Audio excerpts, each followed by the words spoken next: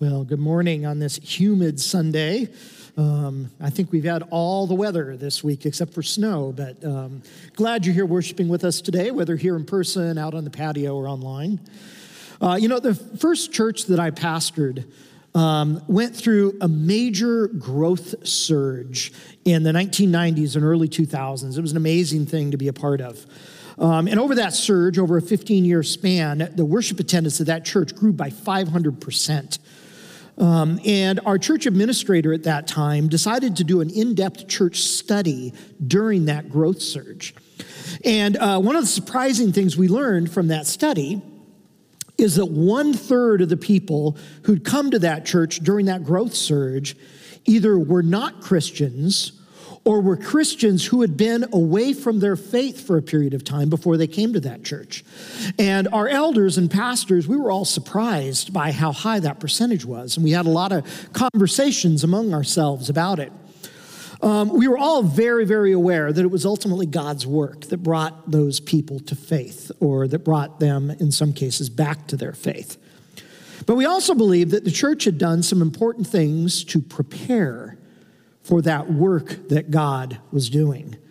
And one of the things that we did early on was we eliminated that church's evangelism ministry. You heard me right. They eliminated that church's evangelism ministry. So how did a church with no evangelism ministry see so many people come to faith in Jesus? Well, today we're in week 2 of our 4-week series, Glenkirk on Mission. Last week, we talked about being a worshiping community, that we are all about Jesus. And if you missed last week, I really encourage you to take some time and to watch that message on our Glenkirk website or on Facebook or on our YouTube channel, because if we get worship wrong, everything else is going to be messed up. It all starts with worship. Today, we're going to talk about the second part of that mission, inviting everyone to join in the journey. Inviting.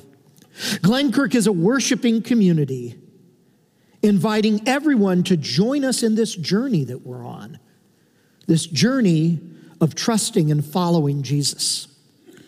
And to explore this question, we're going to look at what's commonly called the Great Commission that Jesus gave. What would it look like for Glenkirk to renew its commitment to the Great Commission? So would you stand for the reading of God's word? We're going to be in Matthew chapter 28, verses 16 through 20. These are the words of Jesus for us. Then the 11 disciples went to Galilee, to the mountain where Jesus had told them to go. And when they saw Jesus, they worshiped him, but some doubted. Then Jesus came to them and said, "All authority in heaven and on earth has been given to me. Therefore go and make disciples of all nations, baptizing them in the name of the Father and of the Son and of the Holy Spirit, and teaching them to obey everything I have commanded you. And surely I am with you always to the very end of the age." You can be seated.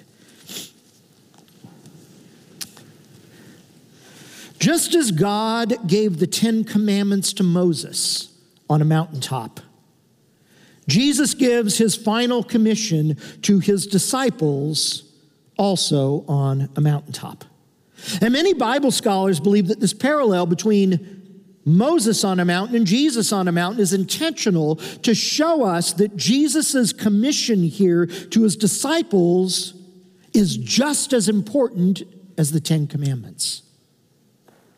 I want you to notice from verse 16 that this commission takes place in the context of worship. When the disciples saw that Jesus had risen from the dead, they worshiped him. This commission to invite other people to follow Jesus flows out of our own encounter with Jesus in worship. Worship comes first. And although some doubted, the disciples worshiped. I also want you to notice the word all in verses 18 through 20. Jesus has all authority in verse 18. Make disciples of all nations, verse 19. Teach people to obey all Jesus commanded, and Jesus is with us always, in verse 20.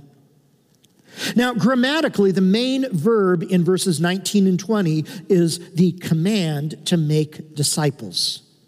The words go, baptizing, and teaching are all subordinate to the command to make disciples. Sorry if I caused a flashback to high school English there. No problem. Yeah, the English teacher says.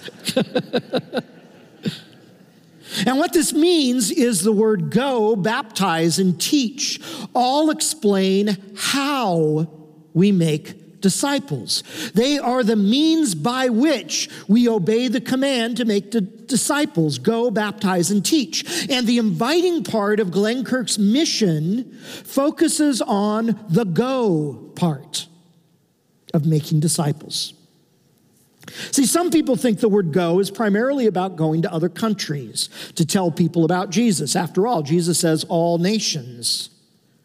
And going certainly includes missionary work around the world. Here at Glenkirk, about 7% of our operating budget goes to this kind of work. And next month, we'll have a Mission Sunday where you hear more about Glenkirk's engagement with the nations.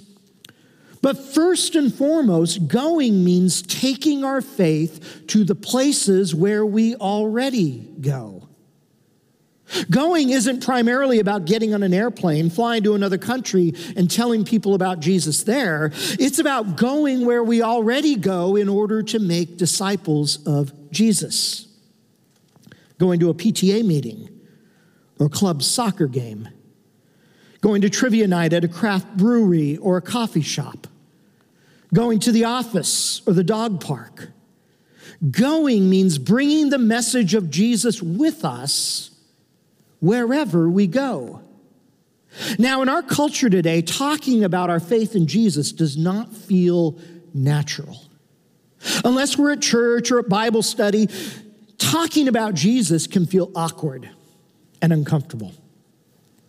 Several years ago, there was a missionary scholar named James Engel who created a scale that represented the various stages people would have to go through before they became Christians and trusted Jesus. And Engel developed his 8-stage scale for missionaries to use so they could evaluate how far people in other cultures would have to go in order to come to faith in Jesus. Engel's scale had 8 different stages, 8 being the furthest away from Christian conversion, 1 being the closest to conversion. Well, up until about 70 years ago, most non-Christians living in the United States would have been a 4 or a 5 on Engel's 8-stage scale. With few exceptions, most non-Christians living in this culture would have had a basic understanding of the Christian message and a mostly positive attitude towards the Christian faith, a 4 or a 5 on Engel's scale. But over the last several years, that has changed dramatically. Many of our non-Christian neighbors today would be more like a 7 or even an 8 on Engel's scale. Many have little, if any, grasp of the basics of the Christian message and often a negative perception of the Christian faith. Inviting people to join us in the journey of following Jesus today is very different than it was 70 years ago or even 31 years ago when I first started in pastoral ministry. So how do we do this in this culture? Well, there's another passage from Colossians chapter 4 that I think offers some help. Colossians 4, verses 5 and 6. Paul writes this: "Be wise in the way you act towards outsiders, making the most of every opportunity. Let your conversation be always full of grace, seasoned with salt, so that you may know how to answer everyone." The word outsiders in this passage describes our friends and our neighbors, sometimes our family members who don't share our faith in Jesus. Some might belong to a different faith tradition altogether. Some might consider themselves to already be Christians because maybe they grew up going to church, or maybe they agree with a couple of Christian ideas, but they don't yet have a relationship with Jesus based on faith. And an ever-growing number are people who have no religious preference or background at all. Paul says to show wisdom in how we act when we're around people who don't share our faith. Wisdom is the capacity to understand a situation and based on that understanding to discern what's appropriate to do in that situation. And notice Paul starts with how we live in these verses. Before we ever say a word about our faith, verse 5 says to let your life speak. And by the way, this does not mean pretending that you have it all together. Some Christians seem to think that they have to look perfect for their life to be inviting to those who don't know Jesus. Perfect marriage, perfect kids, perfect families, perfect finances, perfect jobs, perfect house. We fear that our flaws and our failures will make us look uninviting. But the problem with trying to look perfect is we're not. I know it, and you know it. And when we try to conceal our flaws and failures, that doesn't make us look inviting. It makes us look fake and hypocritical. Acting wisely means letting our imperfect lives, flaws, failures, and all, speak about our faith before we say a word about it. But as verse 6 shows, eventually, if we're going to live lives of invitation, we're going to need to say something. And Paul doesn't tell us what to say here. He simply says that when we do speak, our words should be gracious and seasoned with salt. Gracious means gentle, agreeable. Words that show favor and goodwill instead of disfavor and hostility. So gracious words is pretty much the opposite of how a lot of people act on social media. Just do the opposite of that and you'll probably be good.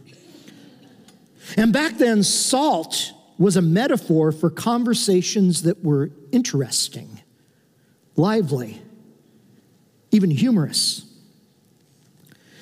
Having a good conversation about faith is an art that we develop through practice. Jesus calls us to invite people to follow him using wise actions and gracious words. This is what the Great Commission is about. Inviting people to follow him using wise actions and gracious words. Now, let me share some of my hopes for Glenkirk in this area of inviting. And I'm going to mention 6 of them, and I'll go pretty fast. You see, there wasn't anything really unique or special about that first church that I pastored that went through the growth surge. And I'm not suggesting that Glenkirk should try to be like that church or try to be like any other church for that matter. Any congregation that begins to take the Great Commission seriously can grow in its capacity to be inviting. Glenkirk will be an inviting church when our way of life makes people want to know more about our faith. When our way of life, how we're living, makes people curious about our faith. Sometimes we don't even ask ourselves whether the kind of life that we're living is inviting or uninviting to people who don't follow Jesus. You see, often it's not the Christian faith itself that sours people to Jesus. It's Christians who don't take their faith seriously that sours people. I went to college, to Biola University, with a guy named Michael Horton. And after graduating, Michael went on to become an influential Reformed theologian. He's written more than 20 books and been a longtime professor at Westminster Seminary. And back when I was first starting in ministry in 1994, he wrote a book called Beyond Culture Wars. Is America a mission field or a battlefield? And in that book, Michael warned that we can't have it both ways.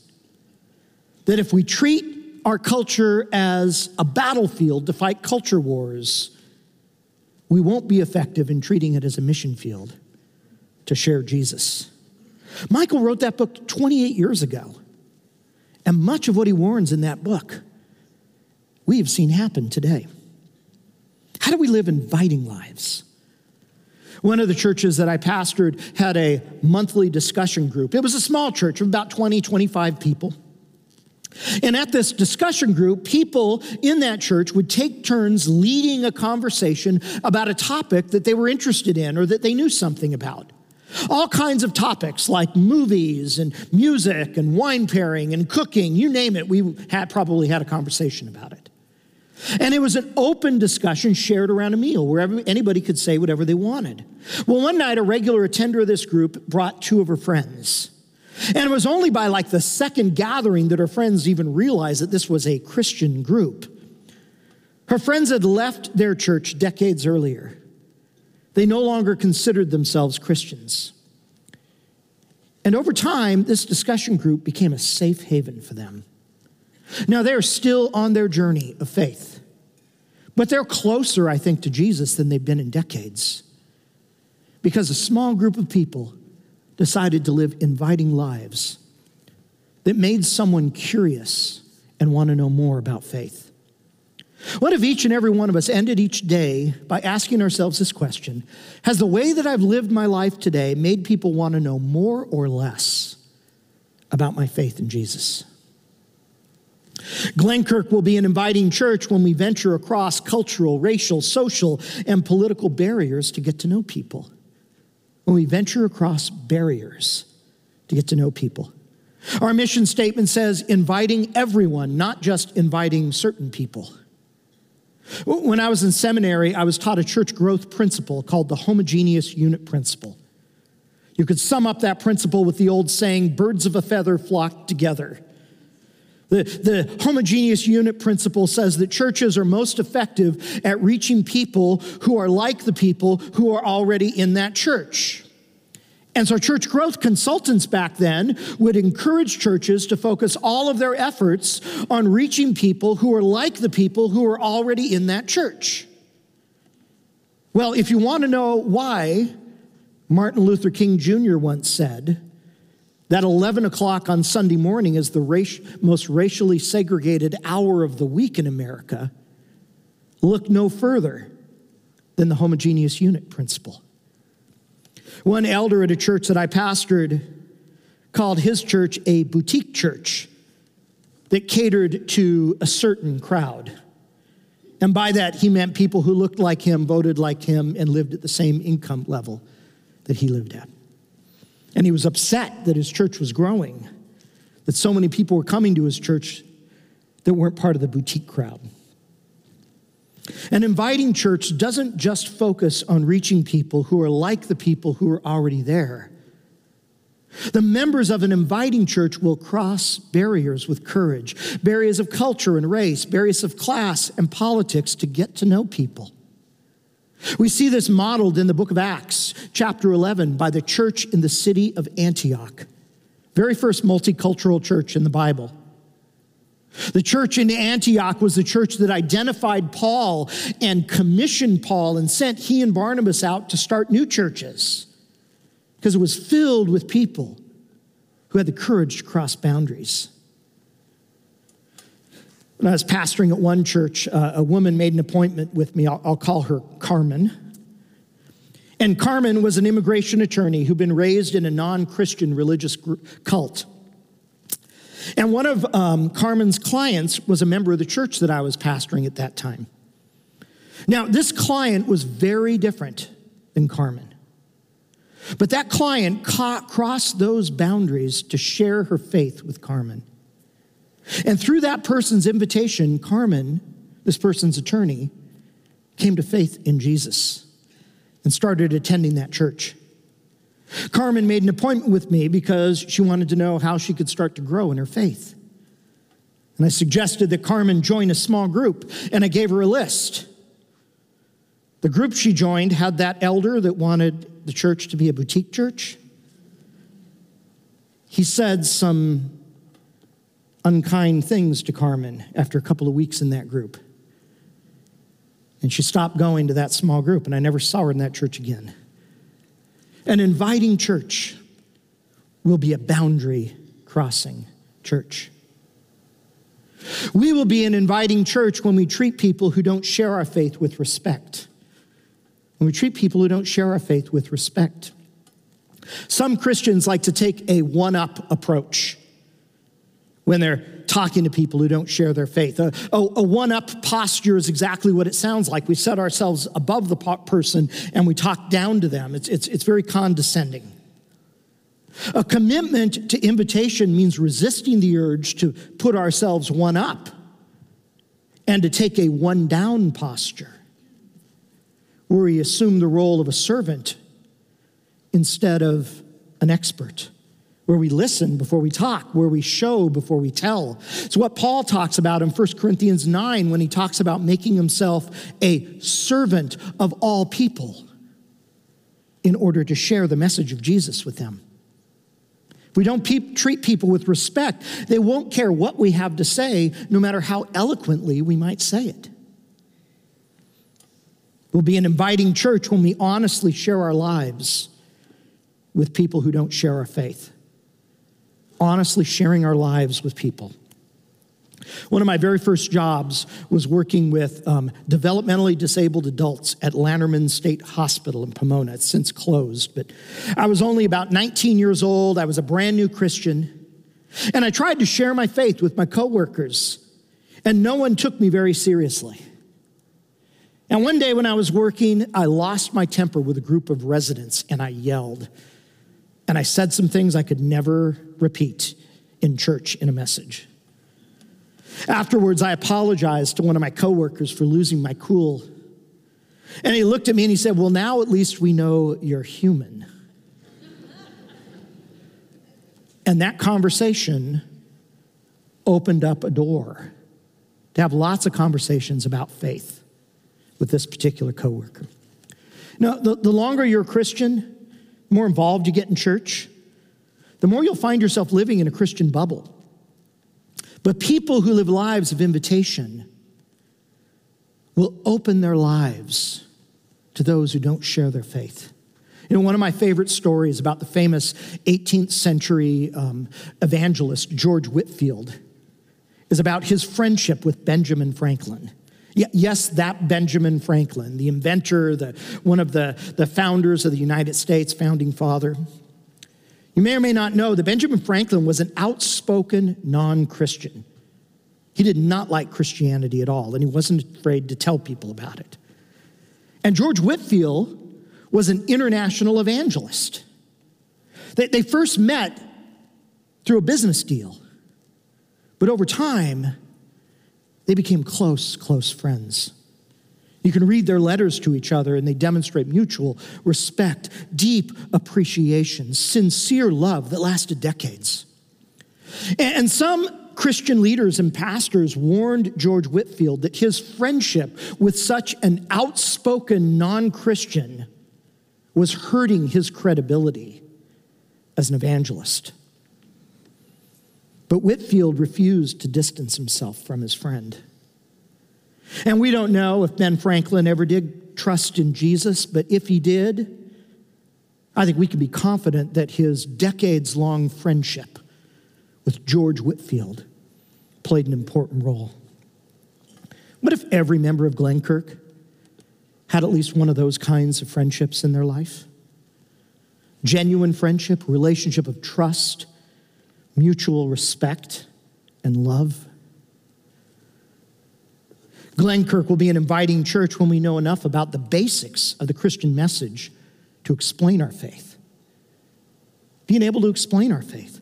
A lot of Christians are reluctant to talk about their faith because they're afraid of being asked a question they don't know the answer to. They feel like they need a seminary degree before they can start talking about Jesus with people. But that's like saying you can't talk about your favorite meal unless you understand the chemistry of cooking. Or you can't talk about your favorite song unless you have a degree in music theory. Most people who have questions about faith are not looking for an expert. They're looking for someone who will listen and take their questions seriously. Explaining the basics of the Christian message is not that complicated. Telling someone that God loves them, that God sent Jesus so they could be reconciled to God, that trusting in Jesus will bring them into a relationship with God. It isn't that complicated. It's scary to talk about, but it's not complicated. And even when we stumble and stammer, and our words all come out wrong, God promises that he will work through his Spirit when we talk about our faith. Finally, Glenkirk will be an inviting church when we have the discernment to know when and where to share our faith. Having discernment to know when and where. Sometimes my wife Cindy will say to me, Tim, read the room right now. And what she means by that is I get so caught up in my own thoughts that I become oblivious to the social cues happening around me. Maybe you've experienced that with me in the past. I apologized. I'm working on reading the room. Reading the room means being present to the people that I'm with and what's happening in the moment. Reading the room is essential to know when and where to share our faith. And in our context, where people are a 7 or an 8 on Engel's scale, people who come to faith in Jesus sometimes take years going from an 8 or a 7 to trusting in Jesus. Picking the right moments means that we are in this for the long haul, committed to being part of the process.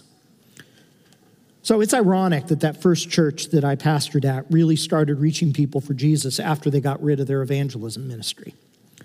But it's only because so many members of that church really started taking the Great Commission seriously. I can still picture the faces of some of the people who came to that church. A young atheist couple who came to that church because their 2 daughters were asking them religious questions they didn't know the answers to. And so they started bringing them to church, and they were as surprised as anybody when they encountered Jesus and trusted in him in that process. The immigrant family from Egypt, whose entire family left Islam to trust in Jesus. The retired Cal Poly engineering professor who attended church every week for years before finally surrendering his life to Jesus. The woman married to a Major League Baseball player who came to faith at an Easter service. The professional bull rider who came to that church as part of his recovery program to break free from his opioid addiction, who came to faith in Jesus in the process. And it could go on and on. You see, it wasn't because that church had special programs for atheists and Egyptian immigrants. It's not because they started special ministries for engineering professors, wives of baseball players, or professional rodeo riders. It's because ordinary people in that congregation took Jesus' Great Commission seriously enough to open up their lives and live a life of invitation. In your bulletin today, there's a door hanger. And we also have some out in the lobby area. I do not want to suggest that inviting someone to church is the same as inviting them to follow Jesus, because it's not.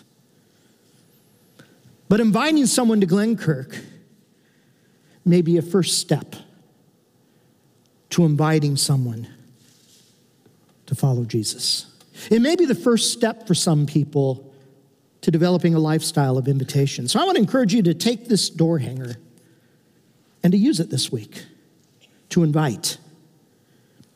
Because God is calling us to renew our commitment to inviting everyone we encounter to join us in the journey of following Jesus together. Let's pray. Father, thank you that someone invited us. Lord, whether it was our parents or a friend, a family member, maybe even a member of this church, invited us to follow Jesus. Lord, may we be a community of invitation. May we be a community, Lord, that takes the risk to open up our lives, that lets our lives speak before we say a word. May we be a congregation, Lord, that causes others to be curious about our faith, to want to know more.